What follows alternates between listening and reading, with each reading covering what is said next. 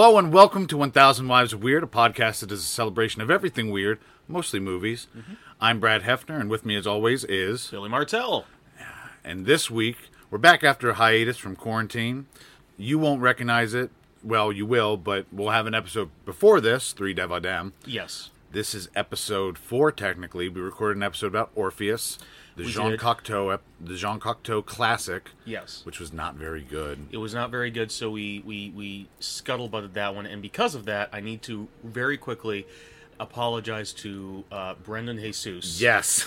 Because we have tried to acknowledge him as the original co-host of this podcast like 2 or 3 times now, and every time it either gets cut out or the entire episode gets dropped. So, Brendan Jesus, thank you for running so I could walk. Yes.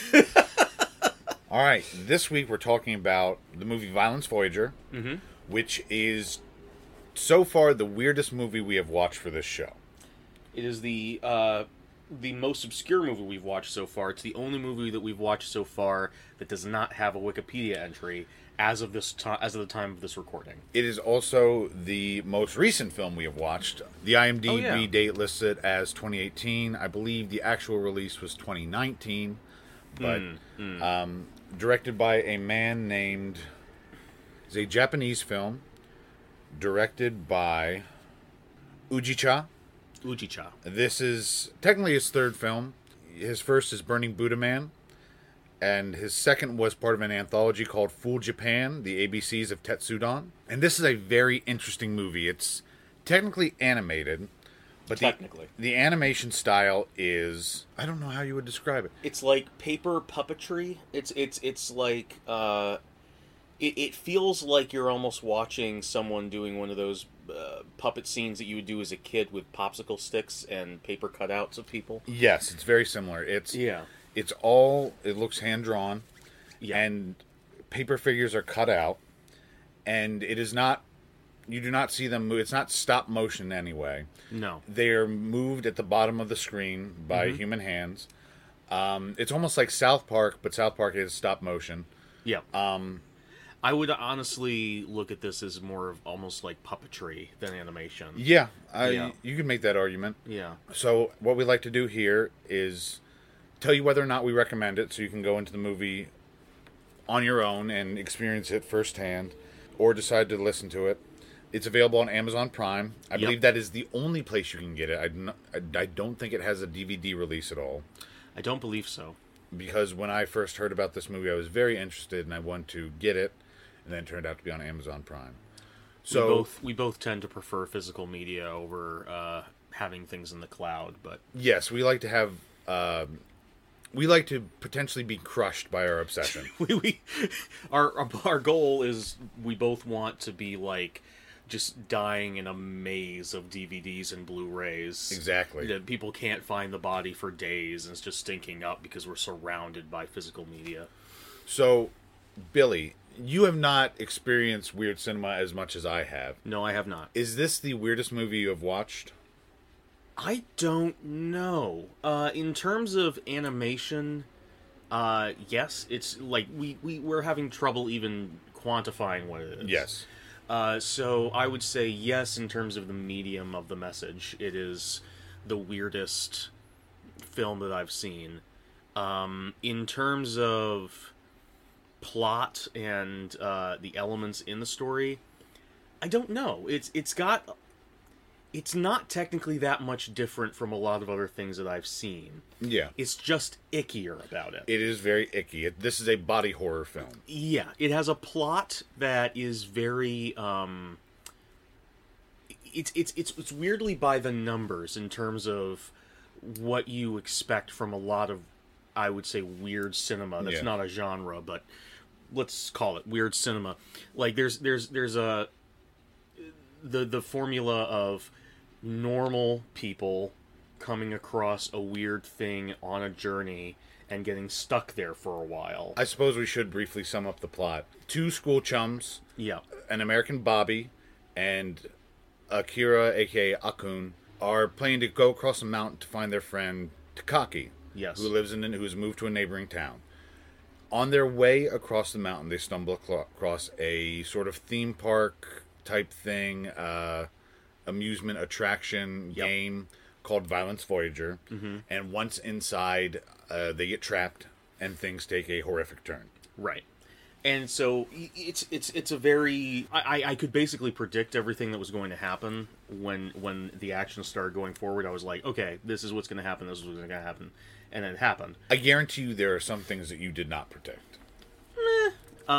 There's some things. I'm going to call out the things that I don't think you saw coming. Later. But yeah, so there's that, but at the same time, yeah, there was some like legitimately like disturbing things, and I was like, this is really fucking weird. So I don't and when it comes down to like whether I recommend it or not, that's kind of the problem I'm having. I don't know. Okay. Is because I don't know how I personally feel about the movie. We're gonna find out, I guess, by the end of this episode. Yeah. How I feel about it. But I've been like just sort of contemplating it since yesterday, being like, what the fuck was that? And I guess maybe that is a sign of this being very weird. Yes. That I don't know what the fuck I watched. But I don't know. It didn't... Like, I expected when we started... Because you told me when we went into this... Please tell me if I'm talking too much. No, go ahead. This is your...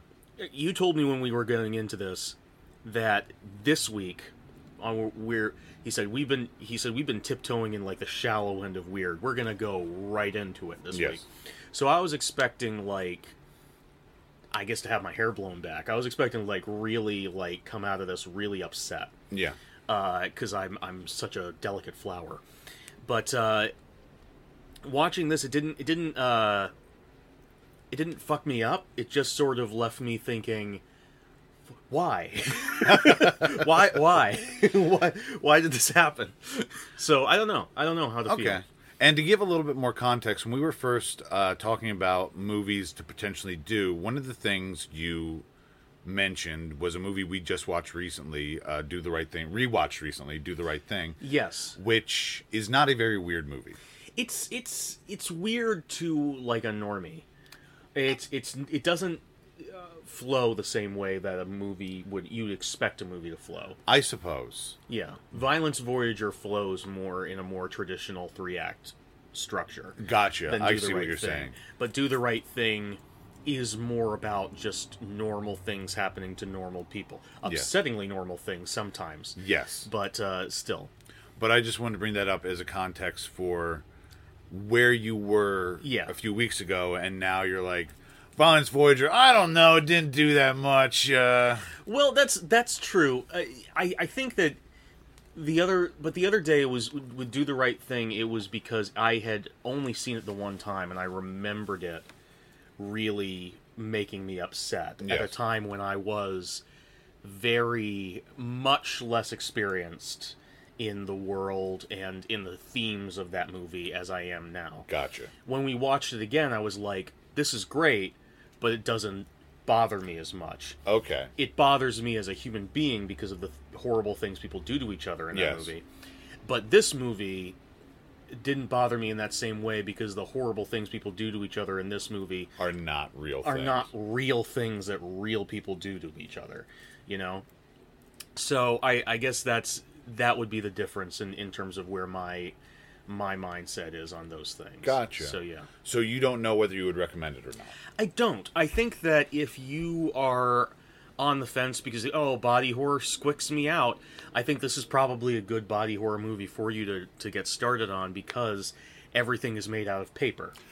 Except the actual fluids. The fluids are always real. Yeah, whenever there's a fluid on screen, they like pour like food coloring or water on some gross ass viscous liquid on it, which is pretty gross. But like one of the things that always impedes, like when I watch Jeff Goldblum's The Fly, which I've never seen. Oh, it's great. I really need to get a copy. Great. I'm not a fan of body horror because I personally, in real life, I was the kid. I went to Taekwondo when I was a kid, and someone would get kicked in the thumb, and the thumb would get. How often would this happen? You're making it sound like it happened. It happened daily. There were two kids who like really hated each other and would really go at it, and like they would. Maybe they shouldn't have been fighting each other. Who was your fucking sensei? A really irresponsible fucker. Okay. Yeah, we left this. This was a school we stopped going to them after a while. You're not still going to them 20 years later? You know what I mean. Like, we left that school pretty quickly because we realized that the people in charge were just not smart. But, like, anytime anything, like, squicky, like, body-related like that always squicked me out. So when I watch movies like The Fly, the shit that the special effects are so good, they make them look like it's really happening in Jeff Goldblum, and it's so good. This movie, it's still squicky stuff happening, but it's all paper. Yes, it's all paper. It's all illustrated. drawings. It honestly feels like a sort of someone was like, I want to make a motion comic out of this graphic novel I've made, but I don't know how to do that with computers. I know, I'll just cut the figures out and I'll do it like that. Yeah.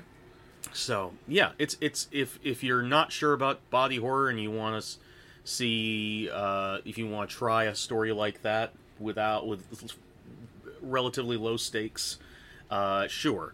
But I don't know. I'm still on the fence about the movie. I would recommend it if just for the very unique medium it's done in.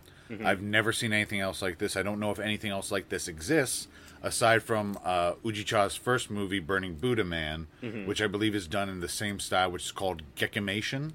Gekimation? Yeah, which I'm not sure what that translates to, but that's what he calls it. There's very little. Even a gecko could do. I guess. It's Geico's official animation style. You need to get your fucking skin insurance. Geico's presenting Violence Voyage. So it's unique for that. If you're seeking weird, that is definitely weird. It's there's some gnarly, gross stuff in there. Mm-hmm. And by the way, we're going to be watching more body horror. I don't know when, but we're going to be doing Videodrome and probably Existenz. Body horror is like a deliberately weird genre. Yes, and I love it. I love it so much. Yeah, that's one of those genres that, has always been an impediment for me. So I can't wait to like we were talking about in the first episode, have my eyeballs peeled back and watch something. Yep, I told you we're going to go to some uncomfortable places. Yep. So there's that, and it's just like, if you like stuff like Junji Ito, Kago Shintaro, horror manga like that, this is a great choice. Yeah, it's a good, weird choice. It's very unique. It's sort of a middling on the weird scale. Like you said, it's not a blow your hair back, but it's interesting nonetheless. Yeah. So it's definitely something you're not gonna get just like watching your normal Friday night movie on the cable channels. You're not gonna get Violence Voyager. This is something you have to seek out. It's an obscure piece of interesting cinema. Yes. At the very least. Now, what I've decided is going to be a feature, at least for my episodes. You don't have to do this when you're presenting. Okay. I like to play games. Last week we played 3 Devahu. That's right. This week, where I'm going to read to you from this Choose Your Own Adventure book I found. It's very weighty. And it's called Flirty Dan's Haunted Carnival of Terror.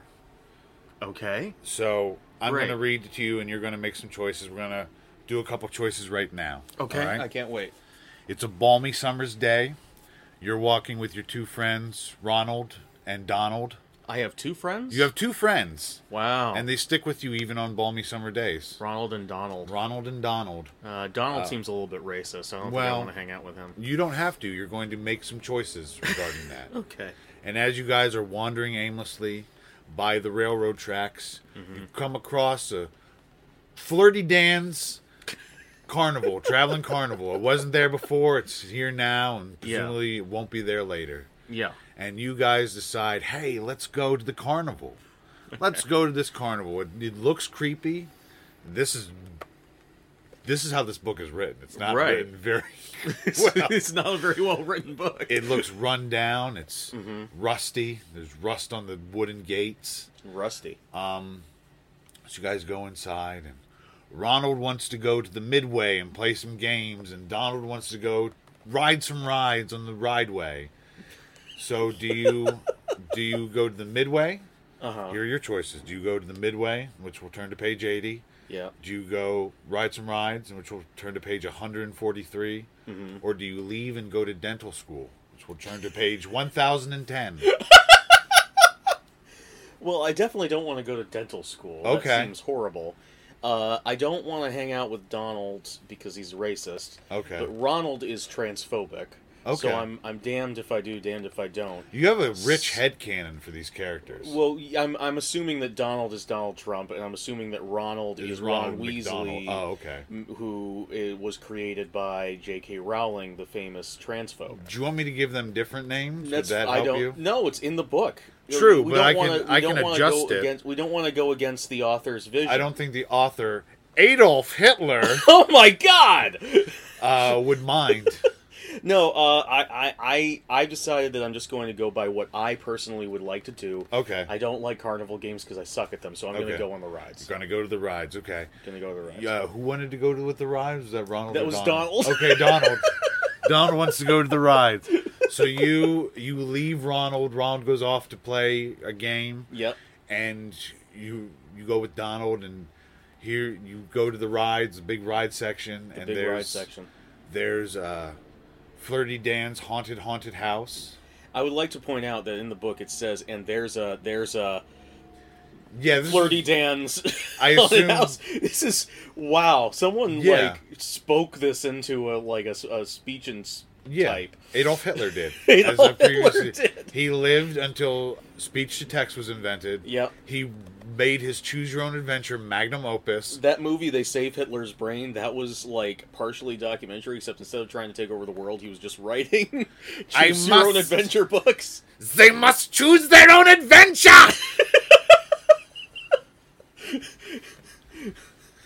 They must seize their destinies. So there's Flirty Dan's haunted house. Right. There's the Massacre roller coaster. The Massacre roller coaster. And there's the Duck Pond, which is a nice water ride. I don't know how they dug up the trenches to put in a water ride at this traveling carnival, but they did. Uh-huh. All of the rides look very shoddy. They look very run down, very dangerous. Okay. Especially the haunted house, which is presumably a normal haunted house, which is not haunted, but this one, something terrible must have happened where it is now haunted for real. Okay. So which one would you like to go to? I really like haunted houses. Let's go on the haunted house. Yeah. And that's where we'll leave off with Flirty Dan's Haunted Carnival of Terror for right now. Full of suspense. You and Donald about to go into the haunted house. Can't wait. Violence Voyager starts out with Bobby, an American kid, and Akun. Akun is short for Akira, which is a reference to the very famous anime film and also manga Akira, yes, which is also a body horror piece. Yes, this. Yeah. They are coming home from school. They're carrying their class projects. Bobby has made a baseball pinball game, and Akun has a big cardboard dinosaur. To be specific, Bobby has made a computer baseball game, a handheld computer baseball game, and Akun says that no Japanese person would ever think to make a computer baseball game, which is stupid. Yeah. Because Japan is famously obsessed with baseball. They are. And it's a well-known stereotype that Japanese people are supposed to be good at electronics. Yeah. So it's one of the stupidest things. It is. And I don't know if it's an intentional joke, because Bobby feels bad about his invention. And Akun says, no Japanese person would ever think of that. So I don't know if that's supposed to be an intentional. It's one of those, we talked about with the first movie we were talking about. Tracks, where it was is this stupid or is it funny? I don't know. Yeah, I'm not sure, because that's not really a running thing in the film. No. And this is important so we know that Bobby is good at tinkering and good at putting stuff together. That's true. There are two horrors right in the beginning of this. Yes. Akun's brother Yakun has made this grotesque, limbless, blue, goggled-eyed tadpole monster for his project. Yes. And also the four heads of Akun and Yakun. Yeah, what the hell was up with that? I have no fucking clue. So Akun and Yakun are apparently Klingons, and I don't know why, but they have these weird grid patterns on their heads. They look like hams. Yeah. You know how hams have those ridges and bumps? That's exactly it. Yeah. It's weird, and it's there the entire movie, and nobody comments on it. Nope. And later we see Akun without any hair, and it goes all the way to the back. Oh my god, you're right. That's right. So, at first I was maybe it's a style thing. I know certain cultures wear hairnets sometimes as like a style piece. I don't know. I was looking for any kind of explanation, but yeah, the ridges continue all the way back, and I have no idea what the hell. Never explained. Yeah. There's a lot of grotesque foreheads in this movie, though. Yes. There's a lot of massive foreheads. But at least with some people, there's a reason for it. I guess. Some people, like there's an old man at one point. Like, true. You know, like, you expect old men in animation to have big foreheads. You expect them all to look like Yoda. Oh, by the way, something I want to ask you up top. Okay. Do you think there's any metaphor or subtext in this movie? Oh, I think there might be something. Okay. If there is, I have not identified it yet, but there are certain themes that exist. Yes. That I want to bring up later on when we get to them. Okay. But do you have any particular ideas that you... I believe that this is a movie about puberty and sex. Well, that's very possible because most movies like this are about that. Yes. Like, most body horror movies are about that. Most movies where someone gets... Again, this movie follows the formula that a lot of weird cinema seems to follow of normal people get stuck in a weird place. They are changed somehow by the experience, and then have to return to the real world in some way changed. This is the same thing as Human Centipede, same thing as Rocky Horror Picture Show, same thing as like Freaked, that Red Letter Media covered recently. So like it's a very by the numbers weird plot. Yeah. But and most of those movies are about sex or coming to adulthood in some way, and particularly masturbation. At least for Violence Voyager. You think that this movie is about masturbation? Yes. Interesting. Sex, but also mostly masturbation. I'll point these out as we come to them. Okay. All right. I can't wait. Akun tells Bobby that he found a path that leads to a neighboring village. Also, the version that's on Amazon is dubbed in English. Yes. And the voice acting is some especially ratchet shit. Yeah, it's not great. It's pretty bad. It's not the worst always, but the weird dichotomy between some of the really overacting, like especially Akum and his little brother Yakum are voiced by the same person, and their acting is so big. Their choices are so big. Yakum in particular, it makes you want to rip your own ears off of your head. It's so irritating. But then you get Bobby's father, who shows up later, and his performance is so dead. Yes. It made me feel like I was watching Digimon from back in the day, like the original Fox Kids dub, where all the acting was all over the place. That's kind of what it feels like to watch it. Which adds to, on top of that, with the kids and the sort of kid-like problems that they have, and the sort of setup that almost feels like a Miyazaki movie, which is another filmmaker who does a lot of the normal people find a weird place for a while genre. It really feels like a kid's movie at the beginning. It does. The way that it starts out, especially with the animation and all that, we kind of associate that with children in the West. Erroneously, in my opinion, but still. Yes. Yeah. Akun has found a path that leads to a neighboring village that will let Bobby and him go visit their friend Takaki, who has moved away. They're planning on going tomorrow. Yes. Yakun wants to go, but Akun won't let him. Says they'll take him when he's a teenager. And here's the first instance of themes of puberty and sexuality. This is a trip for people who are becoming teens. Right. It's not for little kids. Right. And Yakun, in kind of a red herring, says, "If you don't invite me, you'll regret it." And I thought that maybe Yakun was going to be part of whatever evil thing happened at that point, because he was so vehement and vengeful in the way he said it, but not so much. Here we get a really interesting shot of the medium at work. Yakun's little paper hand is tapping against Akun in anger, and there's sort of a dull thudding sound effect. Yeah. And it's just interesting to see motion played out in this medium. I would love to see some footage, this is at the end of the movie Box Trolls. They show a time-lapse footage of the animators doing the stop motion. Oh, that's cool. It's really cool. I would really love to see something like that for this. I would love to see what it looks like when they're making these people move. It'd be very interesting to see. Yeah, yeah. The boys are confronted by a mean girl and her cronies. Yep. Who are as yet unnamed, so I just refer to them as Bucktooth and Tongue Always Out.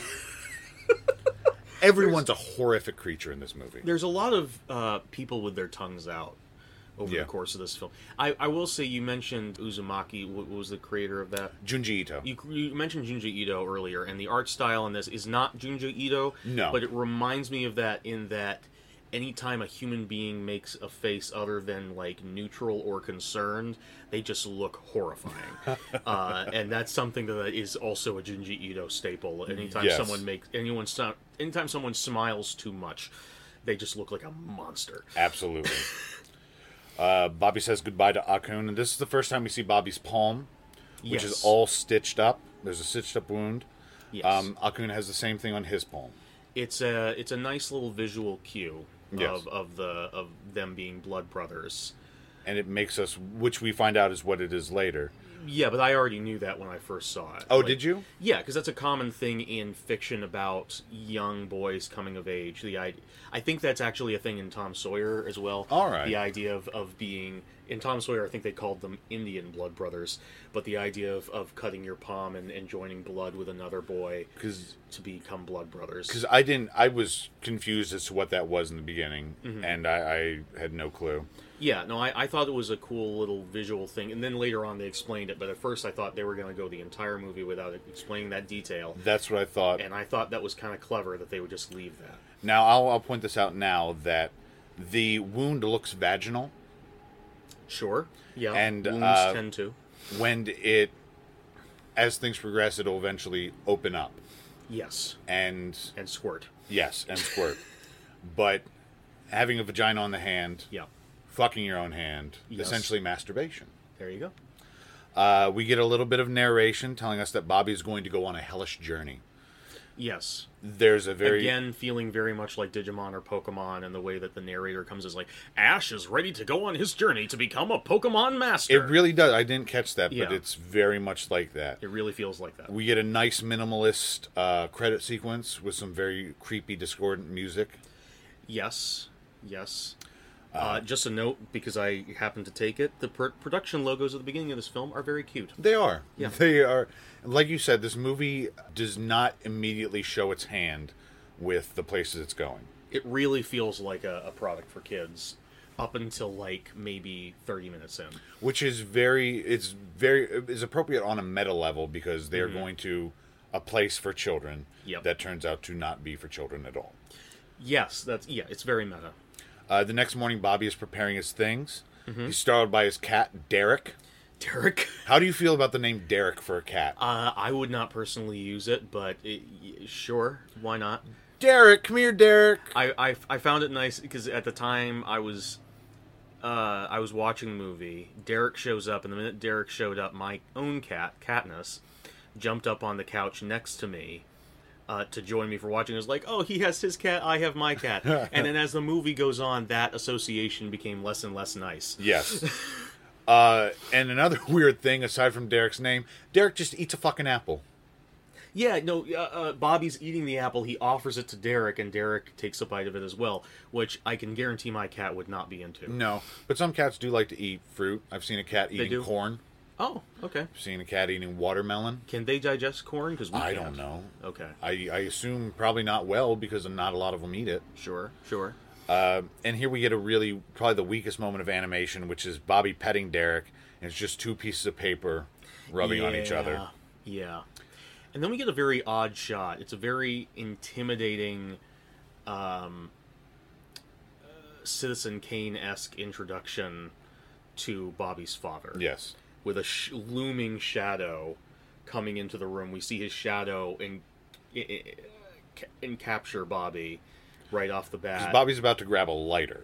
Yeah, and then it cuts to a down-up shot of Bobby's father looking down on him, looking just menacing as all fuck. Yes. What'd you think of Bobby's father? Like, throughout the movie, what'd you think? I didn't know where they were going with him, because that introduction clearly paints him as a villain. Yes. Clearly. And then as the rest of the movie goes on, whereas he seems a little bit emotionally distant. He's very gruff. Very gruff, very sort of, okay, I'll do this, sort of. But, like, he does what one would consider the duties of a father, with as much gusto as he can manage. Yeah. So it's interesting. I think that if we were to go with your sex metaphor, there's also Oedipal themes in this and as well. Oedipal themes. Yeah, there's definitely something there where the father is there and he's providing, but at the same time he is also an enemy. Yes. If you go by Oedipal psychology, which I generally don't, but if you're following that for the movie, that framing definitely follows that path. Yeah. When on my first watch, I thought Bobby's dad was just an asshole, but on this watch, I was much more receptive to him, possibly because I knew what was coming. Right. But yeah, he's an interesting character. Right. Bobby's dad tells Bobby to be back before dark and to not worry his mother. Not give his mother any reason to worry. He says it very dismissively, very gruffly. His mother is bedridden. Possibly she's weighed down by her massive forehead. Just can't. She got that big forehead sickness. Yep. Yeah. He tells Mom he's going to get flowers for a lonely vase. Yes. And this is another thing that strikes me as Oedipal. Vases are also vaginal. They are. The flower being what we think of as flowers are the sex organs of plants. That's true. Bobby's dad seems, based on the little we're given, it seems he's gone from dawn till dusk. Yes. And it's, again, talking about other movies where you have young people going to a weird place. I just saw My Neighbor Totoro for the first time. So this setup of the dad who works all day and the mom who is sick and the child going out to interact with nature. Oh, yeah. And going on a long journey and getting lost immediately struck a chord in my head with the plot of My Neighbor Totoro, which, if you haven't seen, is a much different movie than this. It's very different. But the setup is similar. It's very, there's a lot of the same pieces. Bobby and Akun set out. They're followed by Yakun. Akun has an old man friend named Old Man Lucky Monkey. Yes. This seems to be a common thing in Japanese media as well, where just young boys befriend elderly men. Right, like in Back to the Future. Yeah. Right. The classic Japanese movie, Back to the Future. Exactly. You know, he's a disgraced nuclear physicist.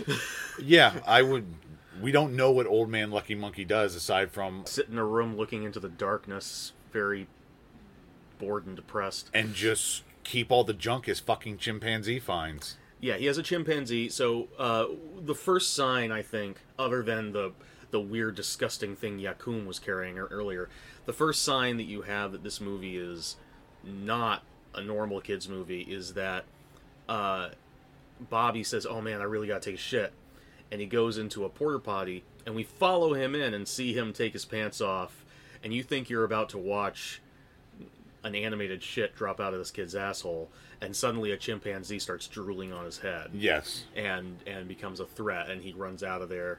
We don't know if he actually managed to take a shit or not. I don't know. I assumed it was scared out of him. That's possible. But yeah, he's scared by the chimpanzee, whose name is Kanji. Yes. He goes running out, smacks into Akun, they tumble down a hill, and I love this animation of them falling down the hill. It's just... Yes. It's the two figures made as one piece of paper and spun around, and it just looks great. It's the medium working very interestingly. Yeah. The medium is not perfect, but every once in a while it has a good effect. Yes. They talk to Lucky Monkey, who tells them that what they're trying to do is dangerous. Old Man Lucky Monkey also has a giant forehead. And here it makes sense because he's an old man. Yeah, he's got that Yoda look going. And he also doesn't wear shoes. Oh, I didn't notice that. Yeah, because he is a monkey-esque individual. So he does not wear shoes. Okay. Yeah. True. I assumed that the monkey part was because he had a monkey. I think there's an association there. I don't Gotcha. I think that is why he's called that, but there's also an association with his character. Later on, someone refers to him as Professor Bonobo. So that's true. Yeah. So there's definitely an association there. With He's a man who just leaned into the whole monkey thing. He definitely did. He made that his thing. And obviously, because this is a horror movie, they ignore Lucky Monkey's warning. Yep.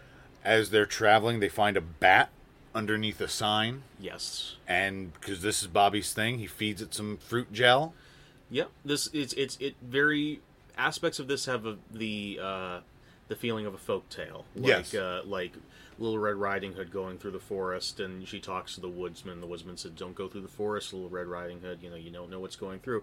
And then she goes through, and body horror happens. Yes. At least that's how I was always told it. Exactly. Yeah. Her face begins to melt. Her face begins to melt. Yeah. Her fingers sprout eyeballs. They do. Yeah. And the wolf eats her because who wouldn't eat a delicious looking person like that? Especially one who has eyeballs on every finger. Exactly. The eyeball is the best part of the face. It is. Mm-hmm. I've always said that. They're like little grapes. Both to look at and to eat. Yeah. They just burst in Yep. flavor. Apparently, I think it's in Australia, they'll fry up lamb's eyes. Gross. Yeah. Yeah. The world's terrible. It is. I goat eyes, this is a complete sidetrack. Goat eyes freak me the fuck out. Goats are weird, Yeah. kind of creepy animals With in like general. the sideways pupils, they just bother the hell out of me. Well, I know what not to get you for Christmas now. I was going to get you a big bag of goat eyes. You're gonna get me. I've been killing so many fucking goats to harvest these eyes. What are you gonna do now? I don't know. I guess I'll just eat them. Oh boy. And coincidentally enough, the sign that the bat was under is advertising Violence Voyager, a hands-on amusement park. Mm-hmm. They decide to go. They'll check out Takaki later. Yeah. Seems like I would have just gone to see Takaki and come back later, personally. Even or as a go kid. see Takaki and be like, hey, come to this Violence Voyager thing for Right, us. let's all go together. Yeah. Since we miss you so much. Dumbass little kids. They go to Violence Voyager. They cross a big bridge. Yep, I think Akum has a line where he says the sign and the bridge were not there yesterday when he found this. Oh. Yeah. Again, very fairy tale-esque. Very fairy tale-esque, yes. They meet another person with a gigantic forehead. He tells Akun and Bobby that he's always here waiting for children to come and play. Super fucking sinister, incredibly creepy. He also, his delivery is also very creepy. He has that sort of, I don't know, like it's almost Hannibal Lecter-esque sort of, if enforced calm, I'm always waiting here for children to come by. It's so not kosher. This character is named Koike, and I'd say he's probably the best voice actor in the movie. I would agree. He gives the best performance. He delivers the most on what his character's supposed to be. He really nails, like you said, that very creepy, calm, very measured. Mm-hmm. Derek the cat starts getting really agitated around this time, especially because there's a dog named Sparko, out chained up outside the amusement park. He's a Rottweiler. A message to filmmakers: please stop villainizing Rottweilers. They're adorable and they have never done anything wrong. But anyway, but Derek the cat is freaking out, so I wrote down a note: Derek the cat knows what's up. Derek the cat does know what's up. Derek's a very smart cat. He knows enough to eat an apple, which is enough to keep doctors away. Exactly. Damn doctors. The boys want to play at Violence Voyager. Yeah. But they don't have enough money. And so there's a bit of creepy muttering from KOK. It's like, well, I waited all here. I put on this uniform. I got to make it worth it. Which is funny. So he lets him come in. Yeah. And here's where I noticed that the stitches are only on the right hand. The most common hand used for masturbation. Okay, yeah. Most people are right-handed. Yep. Yeah. The owner's daughter, Sayori, who's a very attractive piece of paper. I have to say, I was really attracted to Sayori. I was not as attracted to Sayori, but that's okay. She's a good-looking... She's a good-looking piece of paper. Like, I don't mind saying that I find some cartoons attractive. I don't mind that at all. Some are meant to be sexy. Sure.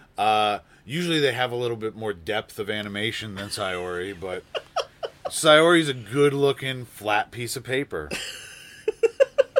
They put on raincoats and boots, which are their Violence Voyager suits. Yep.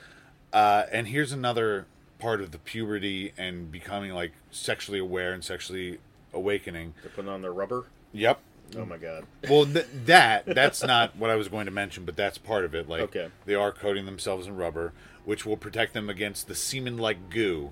That's right. So they are played a video to give them the backstory for Violence Voyager. It doesn't have much to do with the rest of the plot, but the idea is that there are these hold on, before that. Oh, sorry, go ahead. We'll get to that in a second. After the boys get into their uniform, Sayori says they look very handsome. We get this shot of Akun staring at her. He's aware of her as a woman. He's aware that he looks good.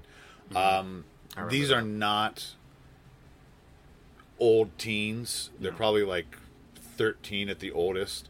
So they're just sort of getting out of that age where it's like, girls are icky.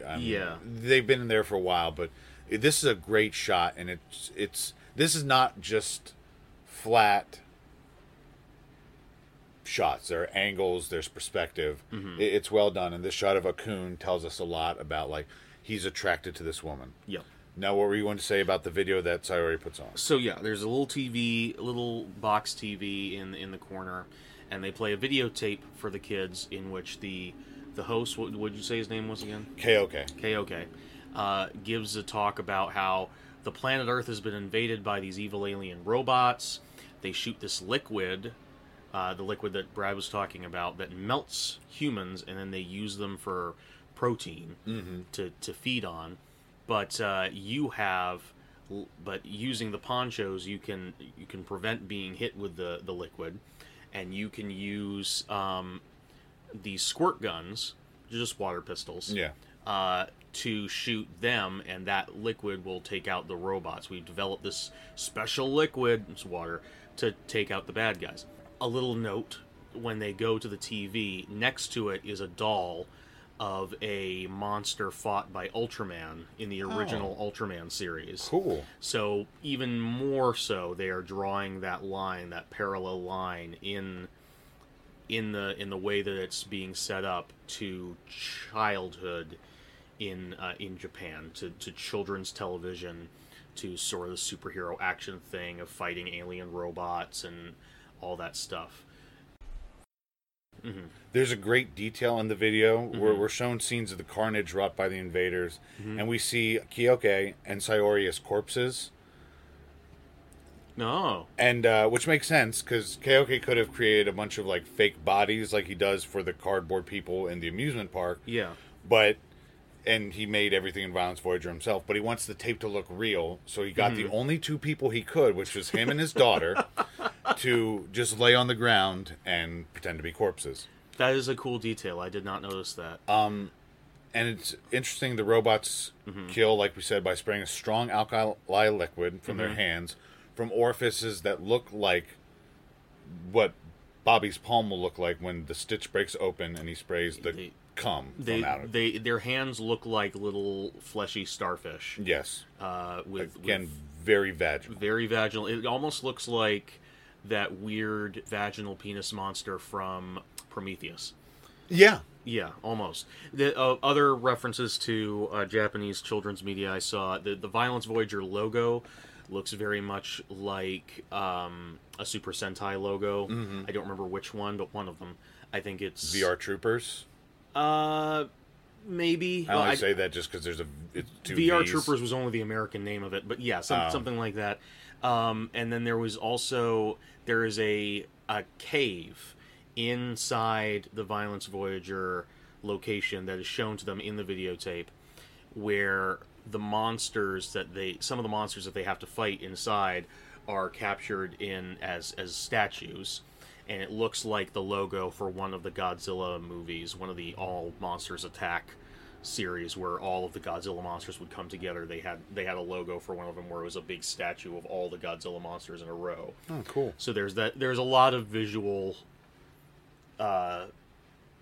coding in this part of the film to make you think, oh, fun, it's gonna be Japanese sort of fun kids action rubber suits. Yeah. And I'd like to point out that the robots, like I said, spray a strong alkali liquid. Semen is a mild alkaline. So there you go. There we go. And as you mentioned before, the commander of the enemy forces is called Dr. Bonobo. And Akun points out that Dr. Bonobo looks exactly like Old Man Lucky Monkey. There's a great shot of KOK with his mouth wide open, shouting, "Men, it's time to begin your attack!" He raises his fist. He has an assault rifle in his hand. We should probably note, for people who did not stop earlier and go watch the movie or have not seen the movie yet, that none of the as a limitation of the animation, there's no lip sync. No, there's no mouth movement. Yeah, people's mouths will be open and lines will be said, but like there's no. It's very much. It very much feels like you're watching like a motion comic. Like I said before, it does. There's no lip sync there. And here's another great little detail. Akun raises his fist along with Kyoke. Yes. And he's looking at Sayori as he does it. Either he wants to show her how brave he is in a very childlike manner, or he's just looking at her. Either way, he's enamored with her. He's going on this journey where he is... You can definitely see it. It's very clear that there's a lot of looks being thrown her way. Yeah. And for such a weird, simplistic method of animation, the fact that that is communicated without dialogue is pretty impressive. It is. Yeah. The boys are given their choice of squirt guns, another penis metaphor. It's a very cute scene, too, because, like, it made me feel like a kid again. I would not have picked the squirt guns that they picked. No, there are some really cool-looking ones. There's some really very realistic guns in that room, and Akum ends up picking one of those cute little dolphin guns. Yeah. Which I don't know how that fits into your metaphor, although... Well, a dolphin is a type of vibrator. Is it? Yes. Oh, okay. And dolphins do look like penises, and they're also very aggressively sexual. Yeah. And dolphins have prehensile penises. Do they? Like a monkey's tail, so it can wrap around things. Monkeys. They keep coming back. They do. Yeah, and then... do you think Old Man Lucky Monkey has a prehensile penis? I would hope so. I can only assume. Right. He doesn't have a tail, so he needs something. Yeah. And Bobby chooses like a classic Super Soaker. Looks like pretty much every Super Soaker you've ever seen. At one point, he actually picks down the gun that I would have picked. Like this big, it looks like one of the big heavy-duty automatic weapons from the GoldenEye video game. Yeah. And then he chucks that aside and picks up a regular Super Soaker. Yeah. It's like, okay, maybe it was heavy. The boys start Violence Voyager, and it's very disappointing for them. It looks sort of lame and janky. I put a note down saying, man, I would have... I said, what are they complaining for? This is awesome. Even before they start having fun, I was like, this is so cool. It is. And it's something that... There's sort of at least for people like us, there's a horseshoe movement in maturity where you get to a point in life where it's like something like this would be lame. Yeah, that's true. And then you come back around where it's like, we would have fun with this now. Oh, yeah. Absolutely. If I were going to the park that Violence Voyager pretends to be as an adult, I would have so much fun. But this is also... with the puberty theme and the theme of growing up and sexual awakening, they are at that phase where they are a bit too cool for something so kiddie. Yeah. But then they eventually do start having fun with it. It's very kiddie. The animatronics are very janky. They're going like... like, you can hear them clinking and clanking. The sound design is very good. Oh, it's great. It communicates what the visuals are not on a lot of occasions. Yeah, this is a movie that recognizes the weaknesses of its form and tries to lean into other methods. I don't know how the original Japanese voice language would be. No idea. I assume it's better than the dub. It usually is. I would hope so. So the boys are refilling their squirt guns. Yeah. They find the messed up girl about their age, Tokiko. Yes. She's been there for 3 days. She had come with her boyfriend. She's crying and scared. And Derek gets separated from them at this point. Yeah.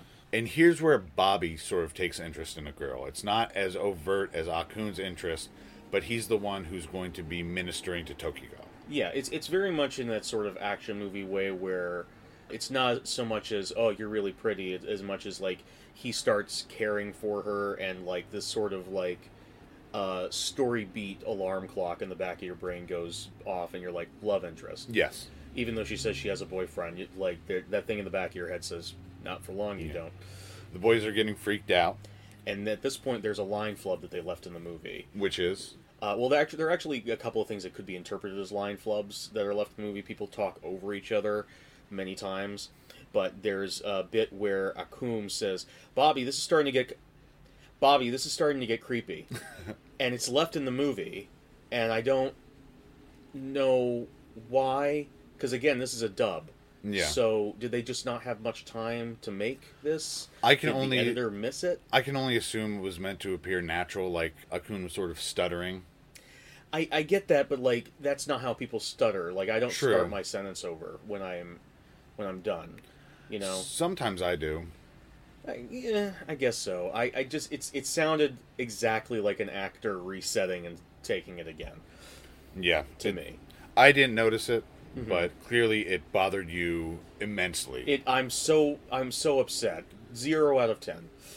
So they try to leave. Yeah. When they go back to the entrance, the bridge is gone.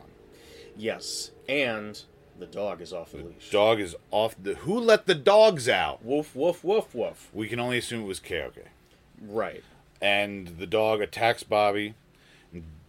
And the mauling of Bobby's hand by the dog is surprisingly vicious. This is the first moment where you're like, oh shit. Yeah. Like, it goes from 0 to 100 in, like, no time at all. It works really well, Yeah. given the limitations of the medium. Yeah, this is where it really starts to kick it up a notch. And the same thing when Derek attacks Sparko. Derek shows up again and fights off Sparko to protect his beloved Bobby. And they fall down. They, And there's a scar that happens. Derek fights Sparko, and then he gets knocked over the cliff, and he's clinging onto it, and Sparko goes up to him and says, "Wrong with the ring," and like knocks him right off the cliff. And Derek falls down to a river, and there's a real water splash. Whenever there's liquid, Yeah. usually it's They either drip liquid onto the paper, or they have a overlay animation. Yeah. Especially when there's a splash of water. In particular, they have a lot of like stock animations of water splashing overlaid over the footage. Yeah. I put at this point there's a so the Rottweiler knocks Derek the cat into the river. They get away from the dog by going back into the park. And around this point, there's a cutaway to his mom worrying about Bobby and Akum, saying, "Oh man, they've been gone for so long." And the way that she was sitting up in bed, or trying to sit up in bed or moving in the bed, reminded me, in particular, of a pop-up book.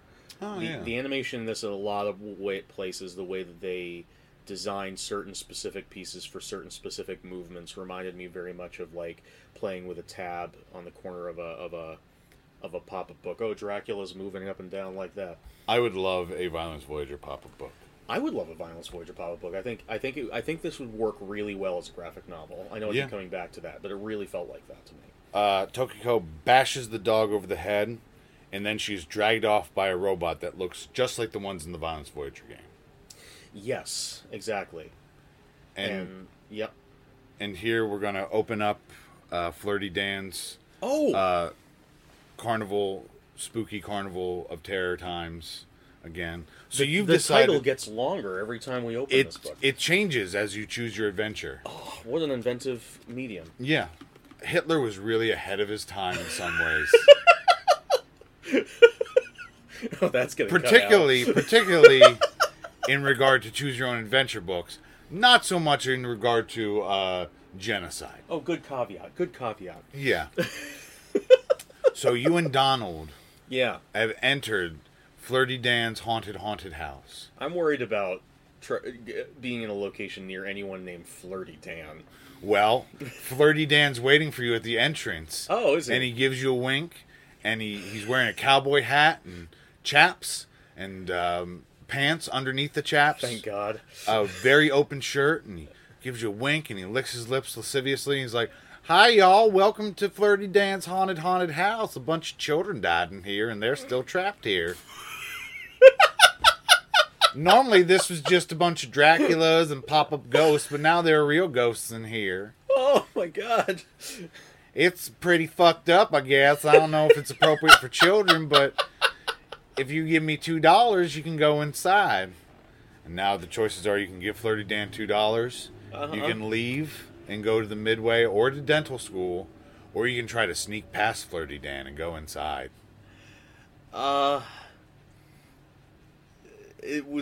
Do we know if Flirty Dan was telling the truth about those dead kids? I mean, you don't know. Jesus Christ, Flirty Dan. I think I'm kind of uncomfortable, so I think I'm going to go back to the Midway. Okay.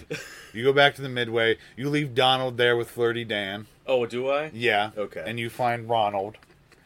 And Ronald has just stood there, unable to make a decision without you in his life. He's just paralyzed because he's an inactive agent in his own reality. So you can play a dart game where you throw some darts. Uh-huh. You can play a a pitch a game where you throw a ball at some stuff. Okay. Or you can play the ping pong fish game. Which do you want to do? Let's throw some balls. Okay, you want to which balls? Are the ping pong game or with the fish or the pitch game? The pitch game. Okay, you go into okay the pitch game with Ronald. Yep. Ronald, it's like, you go for it, Billy. I guess is going to be your name in this. Sure. And you notice there's a creepy old man who's manning the pitch game, and he is long. He looks like Riff Raff from Rocky Horror Picture Show. Which apparently Adolf Hitler has seen, because that's exactly how it's described in the book. I also like that a couple sentences earlier it says, "You go for it, Billy," which I guess is your name in this. Well, it just says you, so I assume... No, it says Billy right there. Oh, true. Right there, yeah. Yeah. It almost looks like you wrote it in, though. Well, with like marker. Clearly this has been written by Adolf Hitler. Clearly, right. Painter, author, mass murderer. He's a triple threat. Man about town. Man about town. I think I will go see the show tonight. Maybe eat at the Brown Derby. And this creepy old man says 3 throws for $1. And you notice that instead of like milk bottles to knock down, it's bones. Human bones. And the ball is a skull.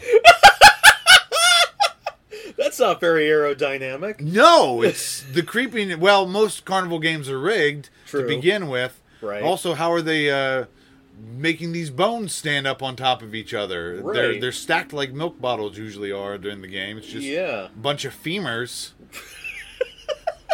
standing vertically. Okay. So now your choices are: you can either play $1 and get 3 throws for $1. Okay. You can go back to the rides, or you can go to dental school. I'm going to assume that this is all fake mock-ups, so I'm going to pay $1 to throw a skull at some femurs. The man hands you the skull and starts to scream. The skull screams? Yes, it's screaming, and it's not stopping, and the man's just staring at you, and Ronald's not doing fucking much of anything. Ronald seems... He's a little taken aback. He's like, ugh! Thanks, Ronald. You're a big help. And so now, are you going to throw it? Are you going to kiss it? Are you going to go back to the rides? Or are you going to go to dental school? I'm going to ask... well, this is an option. I want to ask the old man what the fuck. But I guess I'm going to throw it. You throw it? Okay.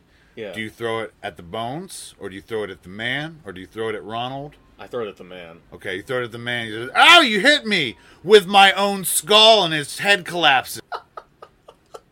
And that's where we're going to leave it. We're going to leave it right there his for now. His head just, like, collapses. Yeah. Like a deflated football. Exactly like a deflated football.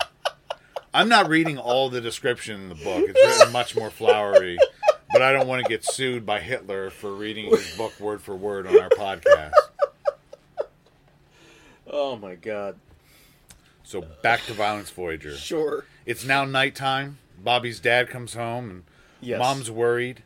And this is the point where I realized that Mom looks like the Mona Lisa if the Mona Lisa were like 80% forehead. Oh, yeah. Well, Mona Lisa is mostly forehead anyway. She's a foreheady gal. Yeah. But Mom is much more? Yes. Okay. So, it's Mona Lisa. So the boys decide to go to the Haunted Land building. No wonder she's sick. She's like super old. She is. Yeah. But it makes sense why she's a painting. True.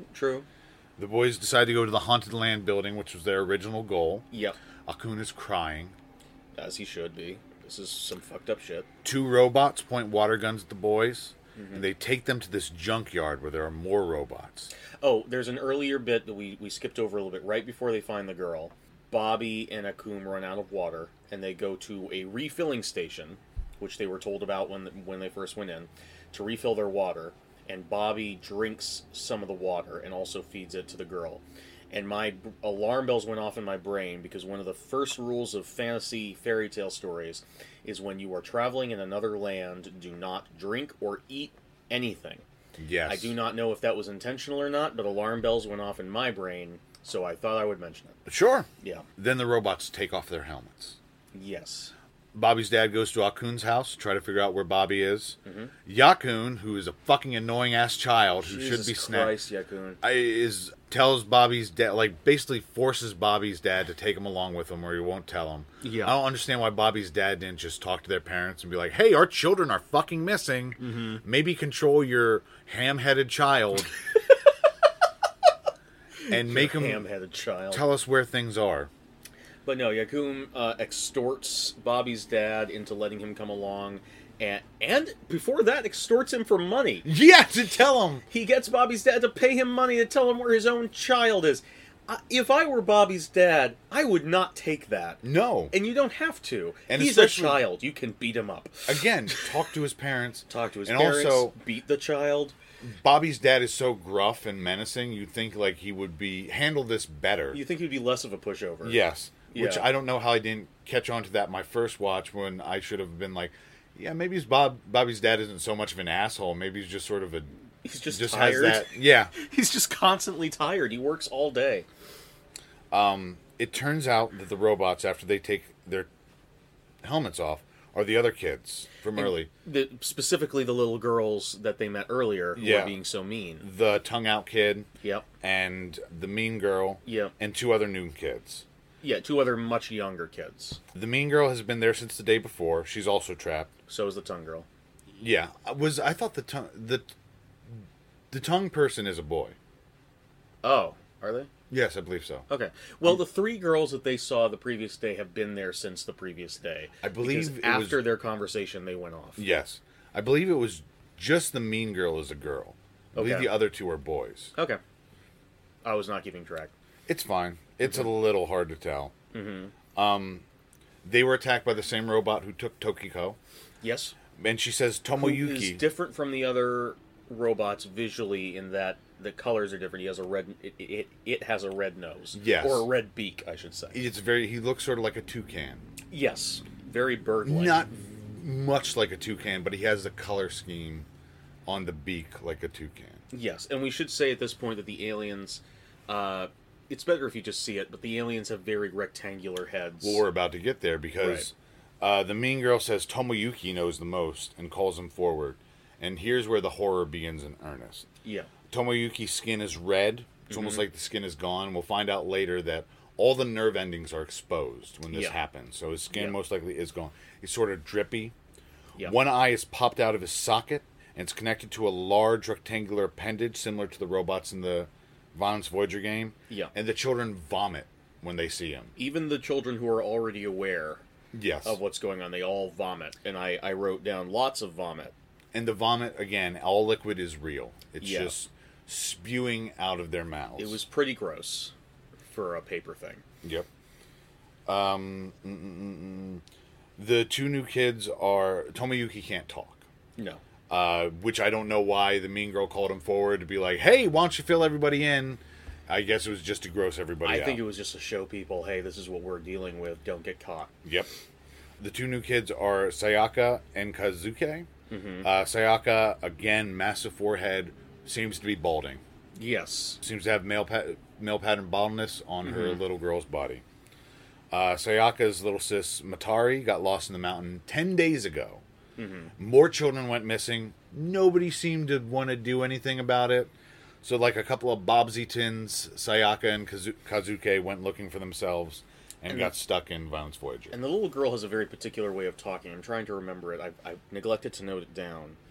But it's very spunky, sort of precocious. Very spunky, very precocious, very... She's like a detective. Yeah, she talks like... you're talking about the Bobbsey twins. She talks like a character from a children's fiction book who's just, like, very knowledgeable about what's going on. She seems like she would be a fan-favorite character if this were a Digidestin type situation. Yeah. But she's on screen for very little time. Yes. The mean girl has a plan. There's a devil statue marked on the map, and for some reason she thinks if they get there, they could find a way out. Yeah. Something skitters in the background, and the tongue-out boy, Noguchi, goes to investigate. And here's where we see the first turn, which is very striking in this movie when a character does like a 180 turn. Yeah. You see the flat side of the paper. Yes. And it's very striking. I don't have anything in particular to say about it, except that when you see it, it stands out so much. It's like it's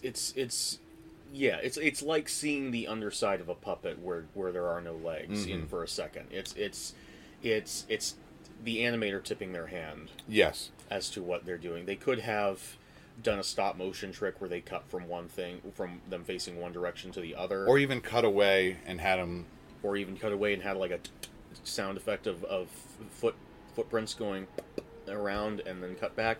But no, they decided to they just decided to flip him around. They flipped that popsicle stick. Yep.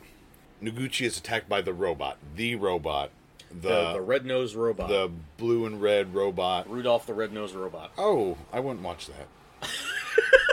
I don't like robots. You don't like robots? Yeah, what do you feel about the movie Robots? I've never seen it. What about it looked bad. Movie iRobot? I've never seen it. Okay. It's bad. Sure it is. Yeah.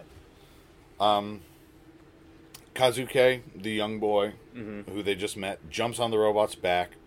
The robot shoots Kazuke with acid, and it melts his flesh off. Yeah, this is where the real acid comes in. Yes. And it does still look like sperm. Yep. Always does. Yep. Sayaka is dragged off, and the graphics for the disfigurement are really great.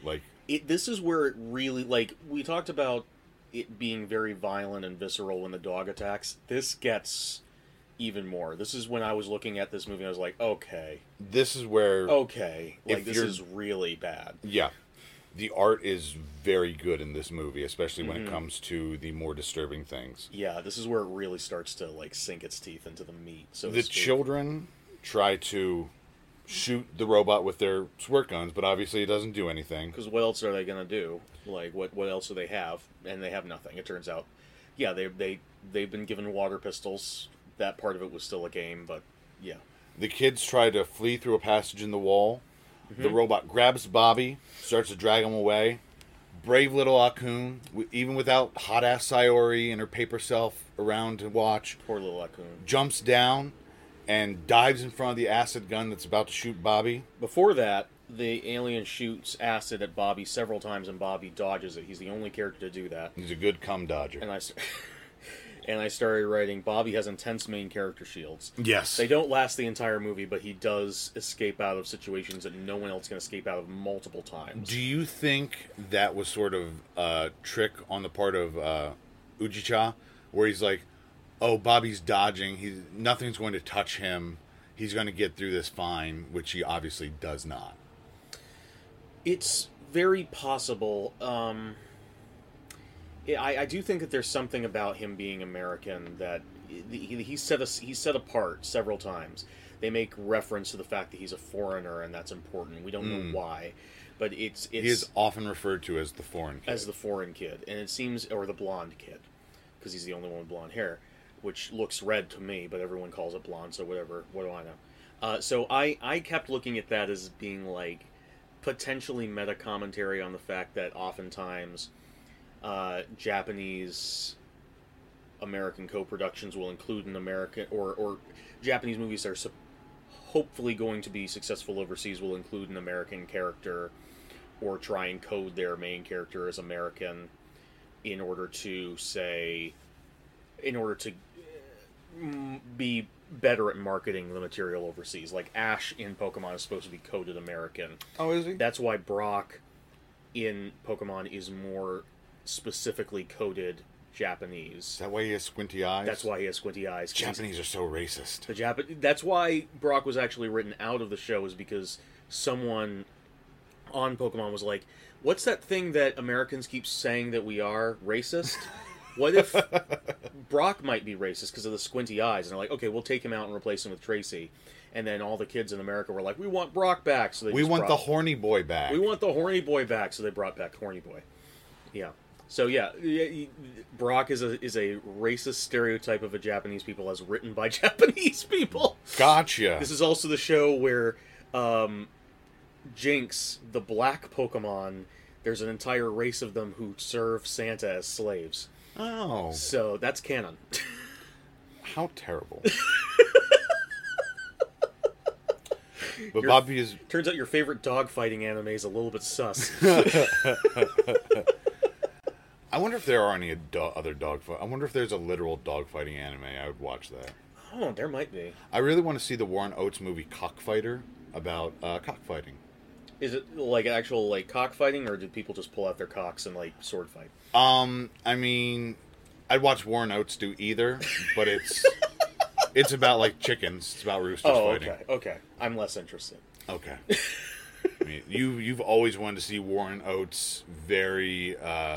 I assume it's a very tan, haggard dick. Bobby's being dragged away. Akun jumps down. He's dodging the acid. Akun takes an acid shot for Bobby. Right to the head. Right to the head. Right to his checkered head. Keoki appears, takes the ubiquitous pole. Someone always has a pole in this movie, and they're always using it to bash the shit out of somebody. Hits Bobby, and holds hands with the robot. Is he fucking this robot? No.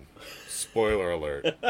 He is not fucking the robot. Also, poles, holding poles. That's another sexual thing. Bobby is later impaled by a woman on a pole, which is a reverse of standard sexual roles. I don't know if you guys are aware, but generally, a man penetrates a woman.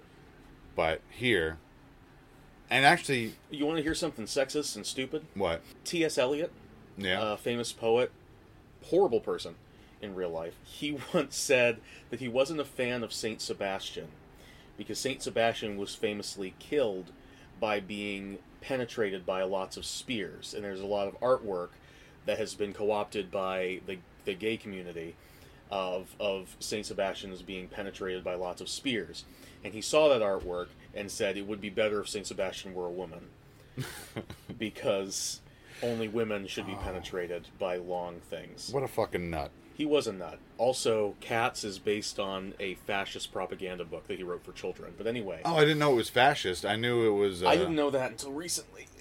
Someone pointed out, like, the entire thing is about the Cats running a fascist death cult. And it's like, okay, cool. Well, maybe we definitely need to check out this movie now. I'll send you a video about how much of a fascist prick he was. I probably won't watch it. Cool. But do that anyway. I will. This was the second time I watched this movie. I watched it previously a few months ago. Yeah. And this time, like... Back when we thought we were going to going to be doing this episode. And like I said, from the first moment I heard about it, I was interested in seeing it. Someone had described it as unlike anything else they had seen, which... That's what this show is. Yep. Yep. And this time watching it, the animation just seemed... It's not even animation, but the style of the movie seemed so natural and normal. Mm-hmm. Like, it didn't stick out to me. It's once you get over it, it's just another medium of telling a story. There's a brief side thing where Bobby's dad and Yakun arrive at Old Man Lucky Monkey's place, and Old Man Lucky Monkey somehow instinctively knows that Koike must have Bobby. Yes, and he's they find Old Man Lucky Monkey. He's again sitting in a rocking chair staring into the darkness, doing nothing until they open the door. And he suddenly turns around and addresses them. They tell him that Bobby and Akun are missing, and he instinctively knows. He has history with this guy. He knows about his facility, and yet has not called the police. Well, no one seems to be... The police... It seems... Maybe this takes place in the John Wick universe, where there's just that one cop. Just, hey, Johnny. Hey. Working again? No, just dealing with some stuff. Just try to keep it down. Yeah. Back at Violence Voyager, the robot takes the children into the room, strips them naked, hangs them from the ceiling. Yeah, lots of child nudity in this. It's never sexualized, it's never sexual. Yeah. But here is another, with the themes of sexuality and puberty. Yeah. We are seeing it. Bobby has a penis. Everyone has a penis. Well, except for the girls. Except for the girls. Yeah. Except for the one girl. But Koike comes in and he starts inspecting them, and he says, "Oh, this one's a foreigner. We haven't had a foreigner before. That'll be interesting. Oh, this one's a girl. We can't use her. This one's dead. You killed this one. You killed this one. How dare you kill? You should never kill. No, it's these. Yeah, because if he kills, he'll never become human again. That's right. So they say, like, he wants to become... This little robot dude wants to become human. And throughout the movie, I am never clear on how they're accomplishing that. This is... the movie never really... This is where the movie becomes very... Things are not explained. Yeah. Because Koike noticed that Takashi, the robot, his son, is hungry. Yeah, So he puts him in a chair and takes him to see Mother. Yeah, up till now, the movie has just been gross. This is where it gets weird. Yes. There's a vat of red liquid. I called it the tub of blood and the tub of meat. Yep. And out of it, Koike pulls a deformed creature that looks like Tomoyuki and the robots, but both sides of its head are rectangular. It's fully been deformed. There's a computer monitor that says pigeon milk crop esophagus. Mm-hmm. Press a start, and Mother is a mass of disgusting red flesh with fleshy tentacles. Tub of meat. And later we see that it has a bird head. Yes. And we will eventually see a picture of Koike and Takashi and Sayori's whole family. And there is a mother there. Yes. So it is unclear whether this is that woman transformed. Yeah, so there is a Lovecraft story, the title of which escapes me at the moment, but where there is a something in the attic of this house. And there's a guy named Whatley who he says, oh, my brother lives in the house. And my mother died giving birth to both of us, and my father is away. And the twist of the story is that the father is an eldritch horror demon from out of space, and underneath his clothes, Whatley is half human, half monster, and his brother, who lives in the house and no one ever sees, is this mass of tentacles and mouths and eyes, as you would expect from Lovecraft. Yeah. And I thought when he said, let's go see Mother, and it was this big tub of meat, as I called it, that was where we were going. But I don't know, because we see the picture, and there's a woman there, so clearly there was a woman around at some point. And we find out later that the little bird robot kid was human at one point before things happened. So I don't know, but that was my first thought when I saw that was, oh, he made love to an eldritch abomination. and now he's trying to turn his kid human so he can go to school like the other boys. Nope, not exactly. No, not at all. But then this is where the real weird shit happens, where either, I can't remember who it was, the bird head or just one of the tentacles. It's just one of the tentacles. From the meat is brought forward on like a pulley almost. Yeah. And shoved into Takashi's mouth. Takashi's mouth, and like a bird, he is fed dissolved food through this tentacle. And it seems like it's almost choking him as he's eating it. It's dribbling out of his mouth. It again looks very much like cum. And it is just not only vile and disgusting, but also fucking bizarre. Oh, it's absolutely bizarre. That was the moment where I was like, yeah, this is fucking weird. This is fucking weird. Because again, a lot of the storyline of this movie follows very predictable beats in terms of this kind of story. Mm-hmm. There's a lot of visceral, violent, gnarly moments. But this is the first moment where I was like, yeah, this is some fucking weird shit. Some weird ass shit. This is some weird shit and gross. This is gross. Yep. And yeah. Meanwhile, Bobby wakes up. He gets himself down, covers himself. Oh, and again, to the point of the performance of the guy playing the father here, he's so tender and caring about shoving this meat tube inside of his son's bird mouth. It makes it all the more awful to watch in how tenderly and again, his performance is great. He's always very tender with his child. After he yells at Takashi for killing one of them, he comes back. He's like, "I'm sorry, I shouldn't have been so harsh with you." There's actually like a little cute moment where he's like, "Do you want to go get something ready or something?" Like right after they talk, and the kid like nods, and it's almost like this cute little, the little murder robot is such a cute little kid. He just wants to please his daddy. And as Bobby is out exploring, trying to get out, he's dragged into a room. There's another robot there. It turns out to be their friend Takaki, the one that they were planning on visiting, and it also turns, and he recognizes him, and this is where the scars come in, because Takaki was also in on their blood brother ship. Yeah. He also has a scar, and for some reason, he has only one alien starfish hand and one intact human boy hand. And that hand still has the scar on it, and that's how they recognize him. Yep. Mm-hmm. And also, he can still speak, unlike the kid with only one eye conversion. Yes. Out there. And Takaki says Takashi captures children and eats them, as we just saw. And Tokiko is his girlfriend. Yes. All connected. So he was the boyfriend that Tokiko was talking about. And also that confused me initially, because I saw that they were shoving the white liquid into the kid's mouth, but I didn't understand how that was eating the kids, because the kids were being converted into aliens. But we find out what that is later. It shows how a little bit more about how that process works, although it still remains extremely vague. Yes. There are not a lot of answers in this movie. No. Just a ton of cum. Just a ton of cum. So much fucking cum. And here it's really made explicit how many children Koike has killed. It's massive numbers. A lot. Why has nobody noticed or done anything? Yeah. This is... this is another element of this genre, so to speak, is the unrealism, the lack of realism, and the idea that anything like this could go on for this long. Yes, there's not a lot of that in this kind of film. It's just sort of like, let's just see what we can get away with. Let's see what the audience will accept from us. Like, again, Rocky Horror Picture Show. None of that is reasonable or feasible, and it's not meant to be. Takaki wants Bobby to save Tokiko. Mm-hmm. There's a shot of nude Bobby embracing Takaki with an erect penis. It's not erect, I don't think. It is. I'd never interpreted it as erect, but it's definitely, again, not explicit or necessarily sexual. Yeah. But it's mimicking a sexual embrace. It is definitely pointed at his friend. Yes, I assumed it sort of had flopped up. And the rest of the time it's hanging. Yes. This time it's pointing directly at him in a straight line. Yes. Yeah. And Tokiko sleeps in Takashi's room. Separate beds, but presumably Takashi likes the female company. Mm-hmm. As Bobby is sneaking into Takashi's room to sneak out Tokiko, mm-hmm. he puts on a pair of Takashi's underwear. Yes. And here is where Bobby is becoming more like Takashi.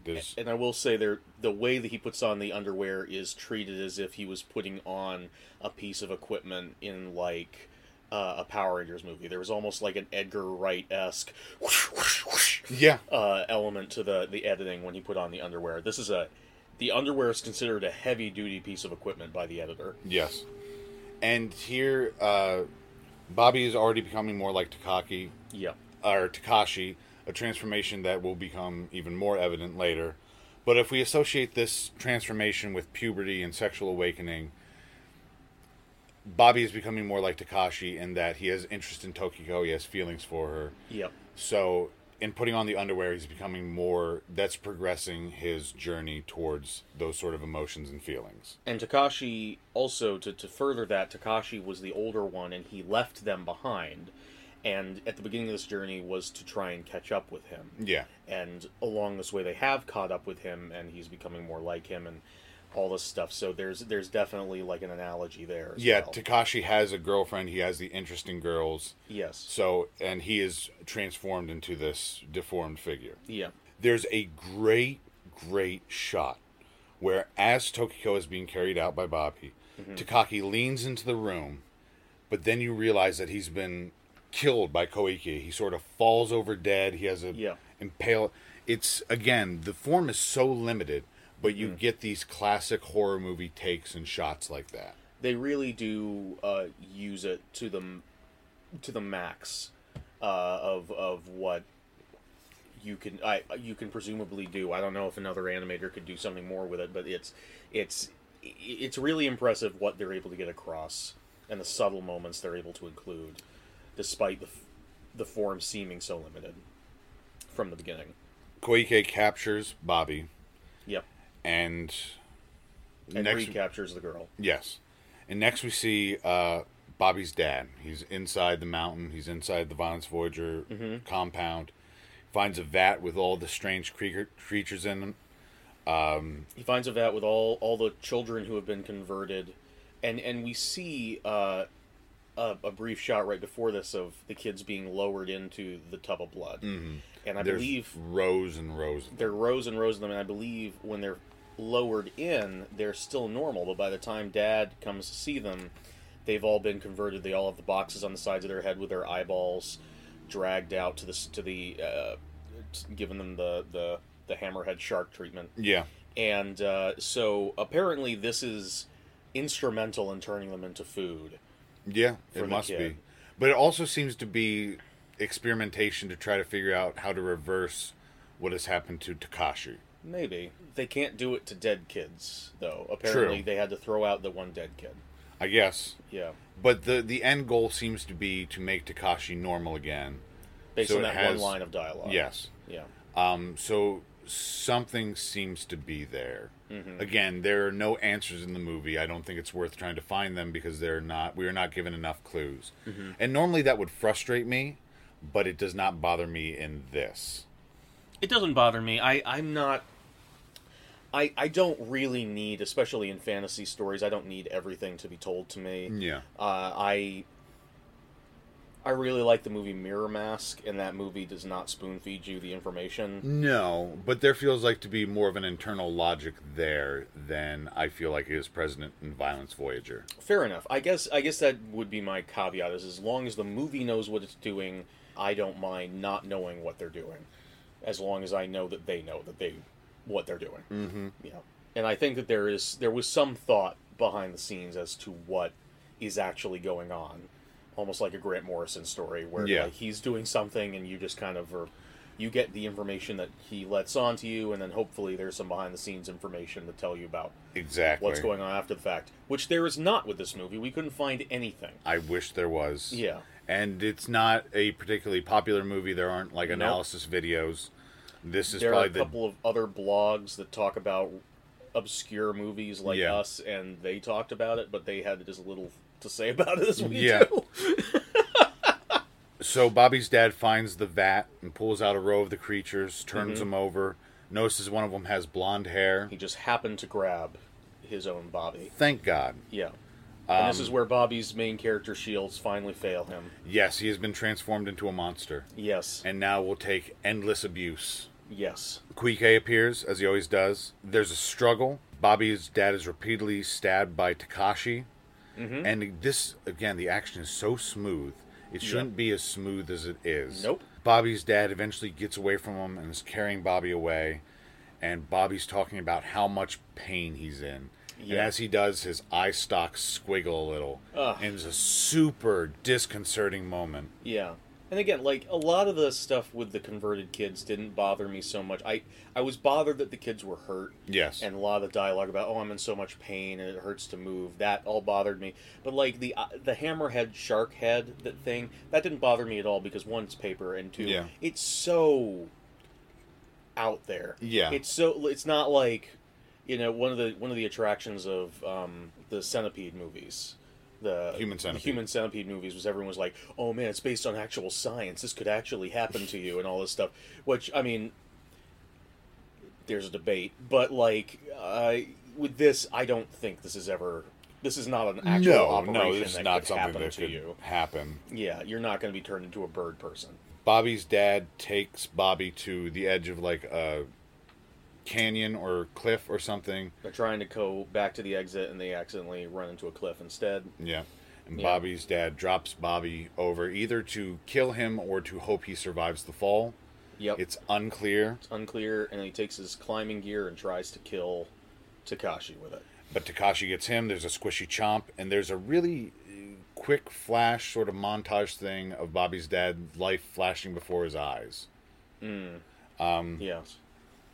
That was an interesting choice. Bobby runs into Takaki, who has had his lower half ripped off. His organs are spilling out. Yep. Takaki apologizes for getting Bobby into this. Mm-hmm. And Bobby says he's made his own bed. He's made the choices to get him here. And Takaki says he sounds like an adult. Which, again, the puberty, the growing up. Good point, yeah.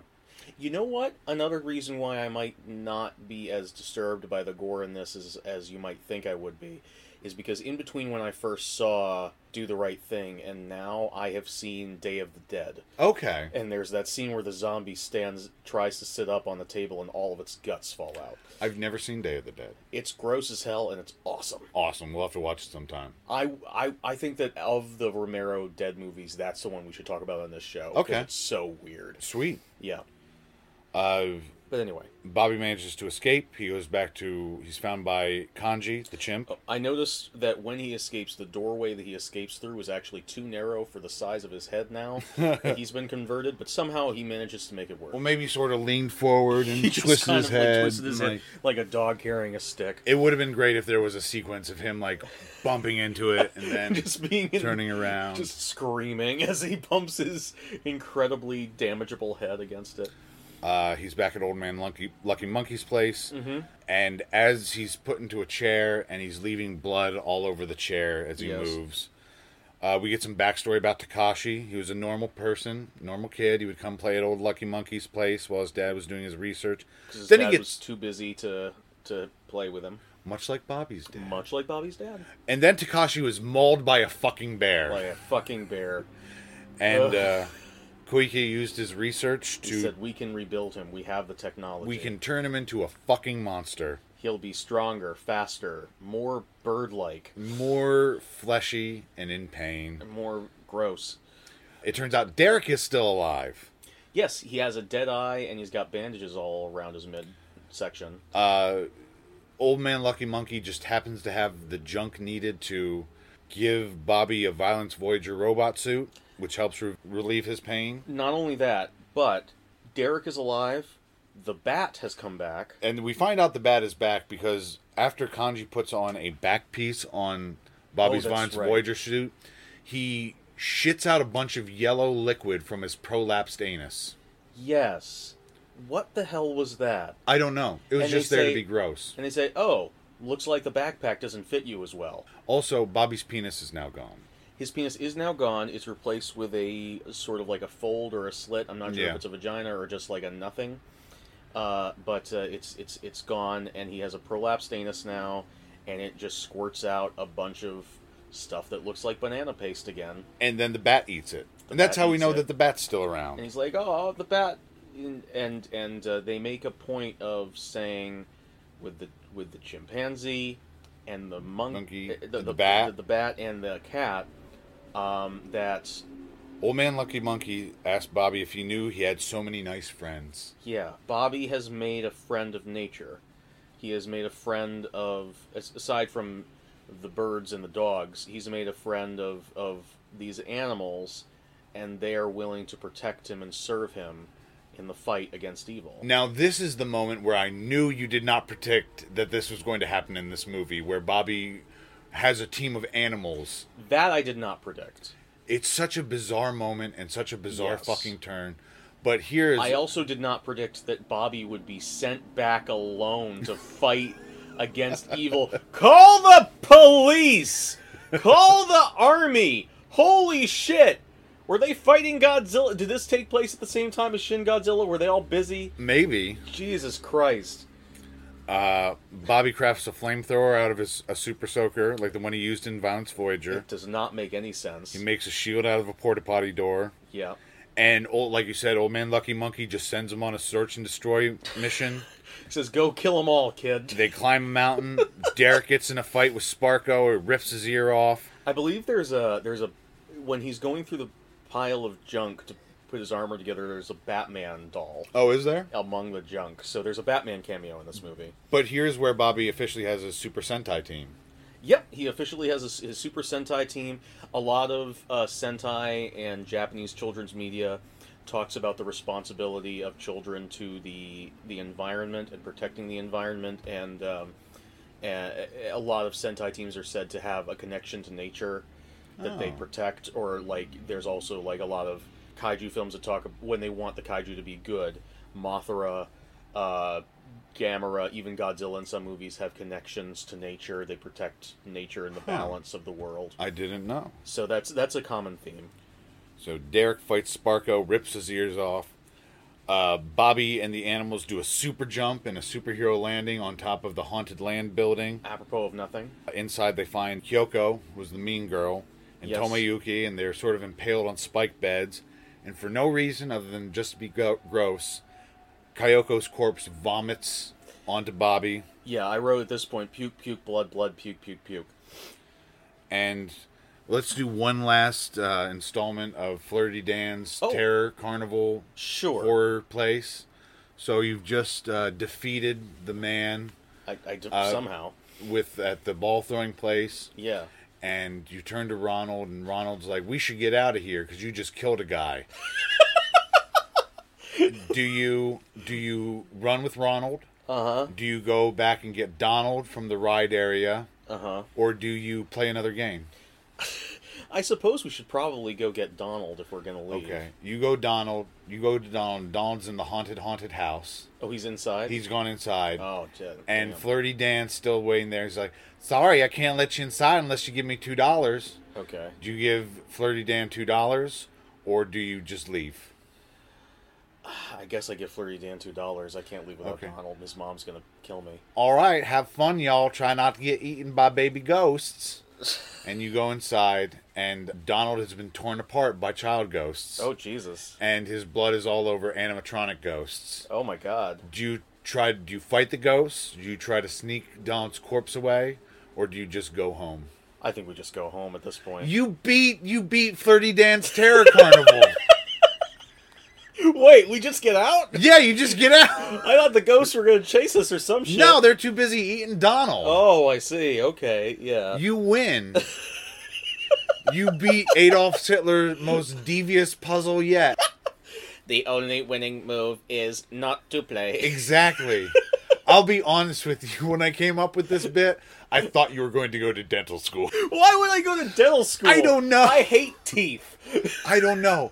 But when I was marginally planning this out, just vaguely, I was like, I should concentrate on this dental school track.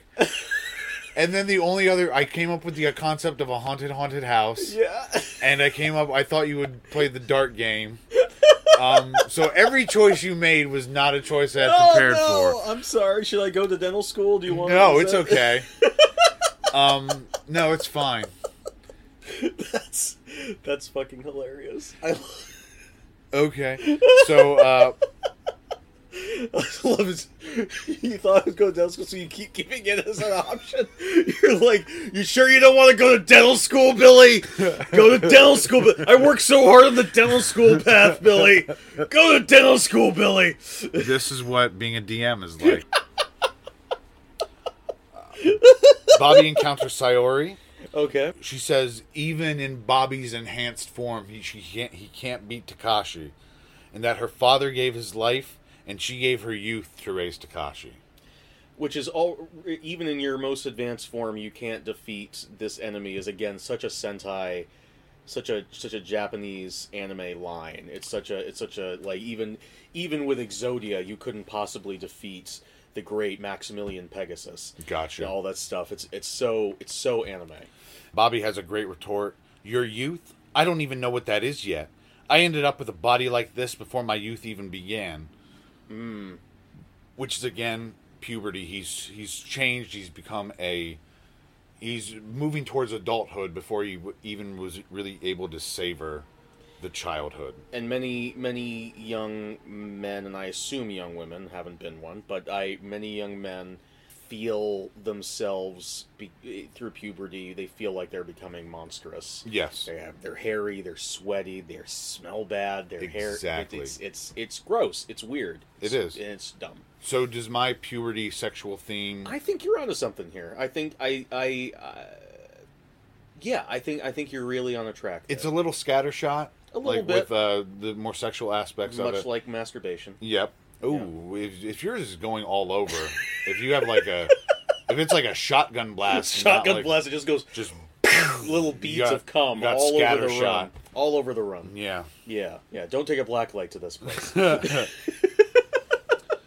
And here's where it gets very, very Super Sentai, where Sayori starts a giant robot. Yes, a mech. Yep, a mech. The animal friends come in to help save them. Yeah. The bat attacks Sayori. She drops the tablet, and the bot crashes. And here's where Bobby's impaled by Sayori. I was expecting, because all of the other aliens, and the big robot looks like the other aliens and the other alien robots. I refer to the mutated children as aliens in my notes. That's fine. Because that's what they're set up to be in the beginning. So I expected there to be something horrible inside that robot. I expected it to crash, break open, and we'd see like what's that story, that Clive Barker story you love, with all the townspeople? In the Hills of the Cities, I believe In the Hills of the Cities. There's a great Clive Barker story where a bunch of people in two towns come together to form a giant organism together. And I expected something like that, like a bunch of raw, meaty kids just like formed together in this weird Clive Barker-esque horror show. That would have been cool, but I think he was going for more of just like the Sentai reference. I think that is what he was going for, but at this point, every egg had been cracked open to reveal something horrible. True. So I was expecting, at least a giant prolapsed anus. Well, there is a lot of liquids shooting out during this sequence. Yes, is around this time that his scarred hand breaks open. It breaks open, and it's a torrent of white liquid. This is his true sexual awakening. Yep. He's just been impaled by Sayori. Yep. But he's spraying Sayori with his semen. Yep. Her tongue is out. We're showing her face being showered. It's almost like bukkake. Yep. And Bobby's face, it almost looks like he's enraptured. His mouth is open. His eyes are half lidded. Sort of like tilted back. Yeah. Seems to be an orgasmic experience. And also the liquid, it's again real liquid like everything. Yes. But there's also a post-production of glowing effect that's added to it. Yeah. To make it also seem like a laser beam almost. Yeah. Yeah, even though it's definitely a liquid. And as it's melting Sayori's face, and of course our gross-ass bat friend has to come in and that lick bat at friend it. just likes licking shit up, especially stuff any that sort looks of like goo. Any sort of goo. yellowish, whitish goo. He's just there for it. Bobby finds Tokiko about to be experimented on by Takashi. Bobby tells Tokiko he's there to save her. Koike enters on a conveyor belt like a weirdo. He comes, and it's like a little conveyor belt door, not made for a human. Yeah. And he's like crawling out of it on his four legs, like he was in there. I can only imagine he was in there like working on something, and he was like, "Oh no! Oh, he's back! He's back!" He says that Takashi is going to marry Koiko or Tokiko. Sure. So many names sound so fucking similar in this movie. There's a lot of similar consonants and vowels. And marriage, growing up. Yep. Mating. Sex. Yep. Bobby gets impaled by a pole by Koiko. Bobby throws the pole at Koiko. Mm-hmm. Dodges. It hits the fleshy horror with the bird head that splits open, and more deformed rectangular-headed monsters emerge. They sort of mule and cry like babies. Yeah, so I think at this point we pretty much figured out they convert the kids in the tub of blood into the cockeyed monsters, and then the cockeyed monsters are dissolved inside the tub of meat into the cum liquid and then fed into Takashi. Yeah. I don't understand any of this, but whatever. And it looks like Bobby's about to be defeated, but the animal friends show up one last time. Yep.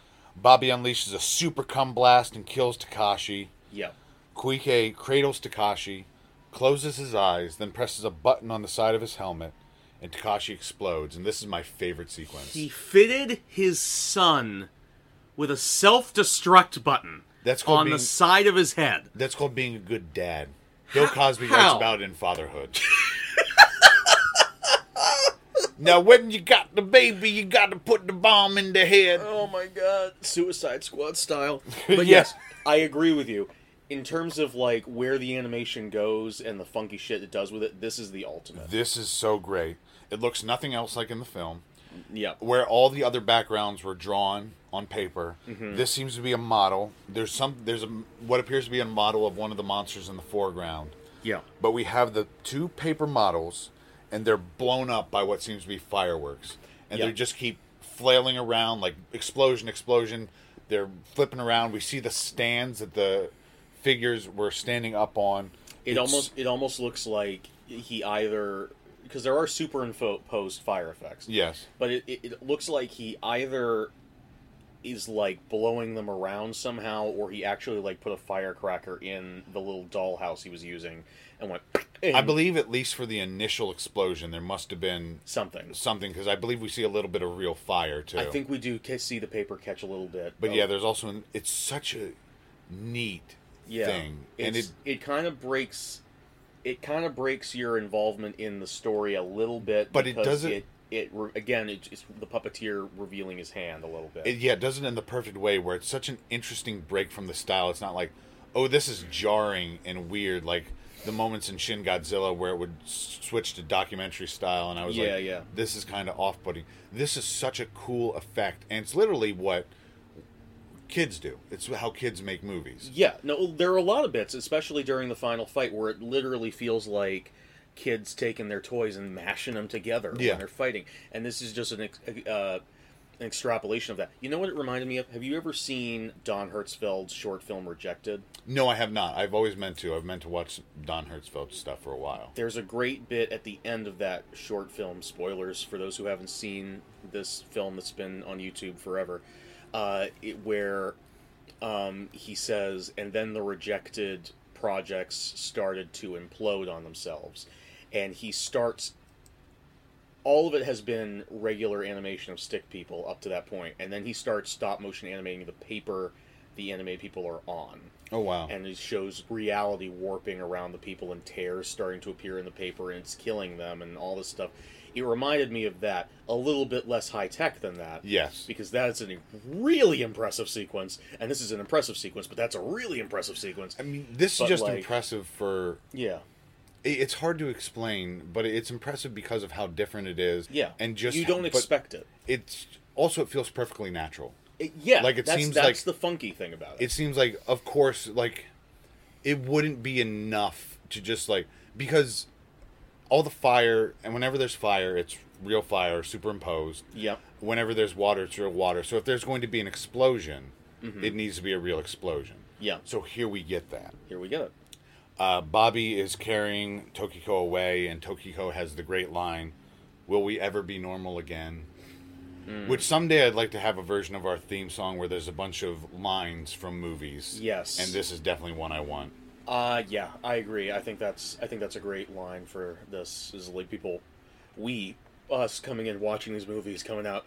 Will we ever be normal again? I was even thinking that when I was watching movies, like, will I ever be normal again? Jesus. And that's something I said in the first episode, is these are movies that change you, if nothing other than by virtue of the fact that now you have seen them, your tolerance for the weird and strange has been expanded. Adjusted. What is normal for you? Like, I'd put this movie about like a 5 on the weird scale. Out of 10? Yes. Okay. So this is sort of like a middling thing for me, whereas if we were to show this to other people, they would be aghast and like very confused. Yeah, like I wouldn't show this to my mom. No. Yeah. Your mom would find this horrifying and strange and upsetting. Oh yeah, she'd be very confused. They escape.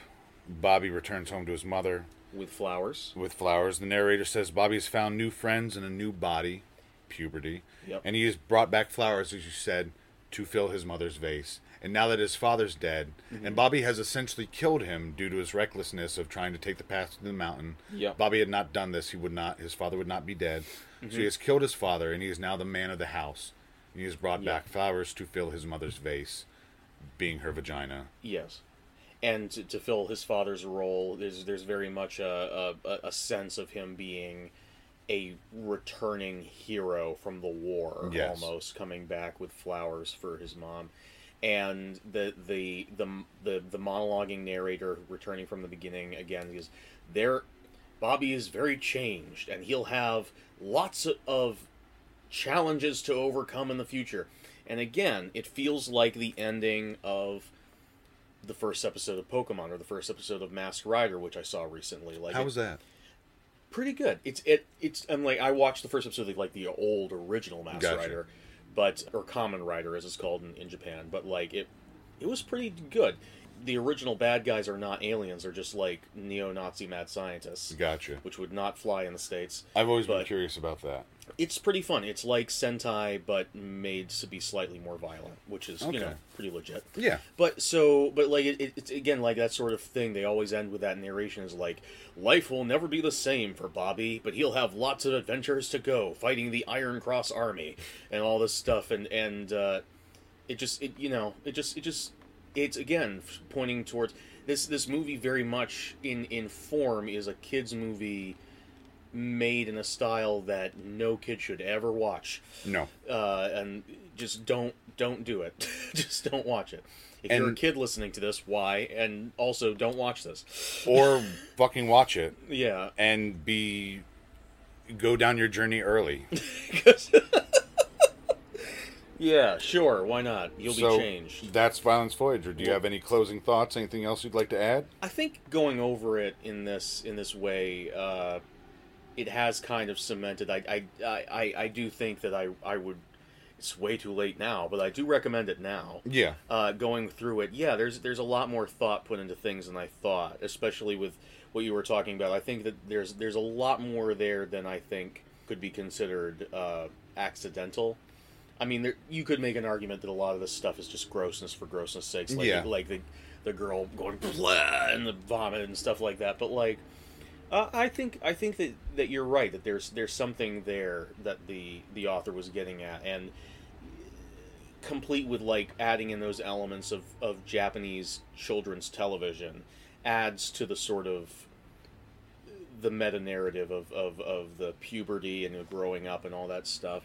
So yeah, I think way too late now, but I think I do kind of recommend this movie. There's a lot more there at play than I was giving it credit for. Yeah. Well, I'm glad you enjoyed it. Yeah. Next week we're going to be talking about... We're going to be talking about, finally, Me and My Dick.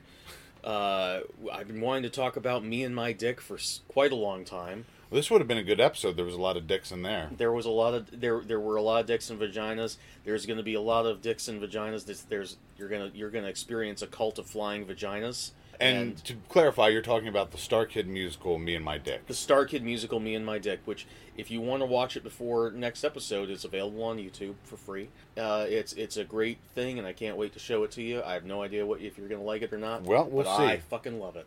I'm excited. Yeah. All right. Thank you for joining us. Absolutely. Bye. Where are you? Where are you? Where are you?